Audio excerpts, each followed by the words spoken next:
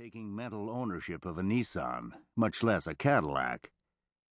For landing somebody in a car, another trick is, every car on your lot, you program the number 1 radio station button to gospel music, the number 2 button set to rock and roll, the number 3 to jazz.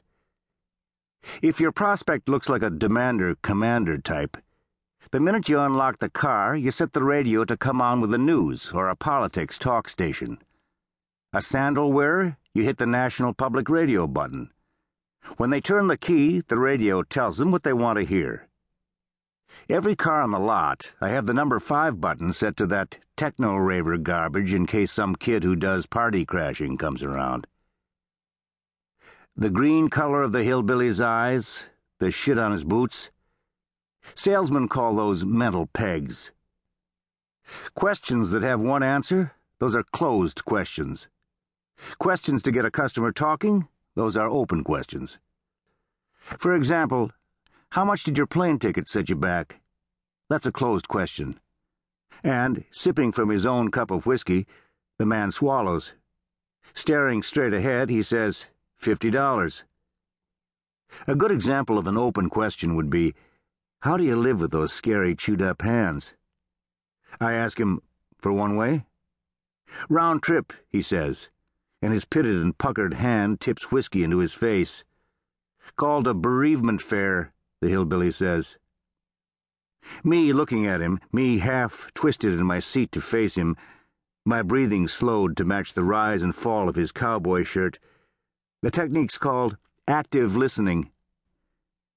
The stranger clears his throat, and I wait a little and clear my throat, copying him. That's what a good salesman means by pacing a customer.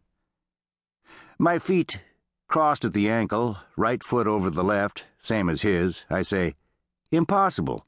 Not even standby tickets go that cheap. I ask, how'd he get such a deal?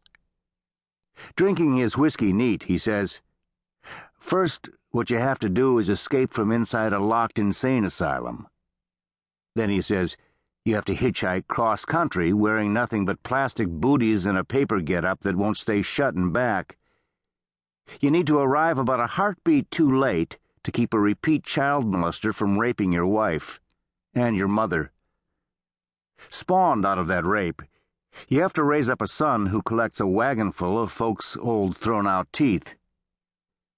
After high school, your wacko kid gots to run off, join some cult that lives only by night, wreck his car 100 times, and hook up with some kind of, sort of, not really prostitute. Along the way, your kid gots to spark a plague that'll kill thousands of people, enough folks so that it leads to martial law and threatens to topple world leaders. And lastly, your boy gots to die in a big, flaming, fiery inferno, watched by everybody in the world with a television set. He says, simple as that.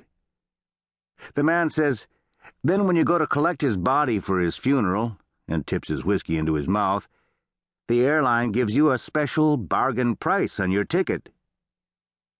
$50, round trip.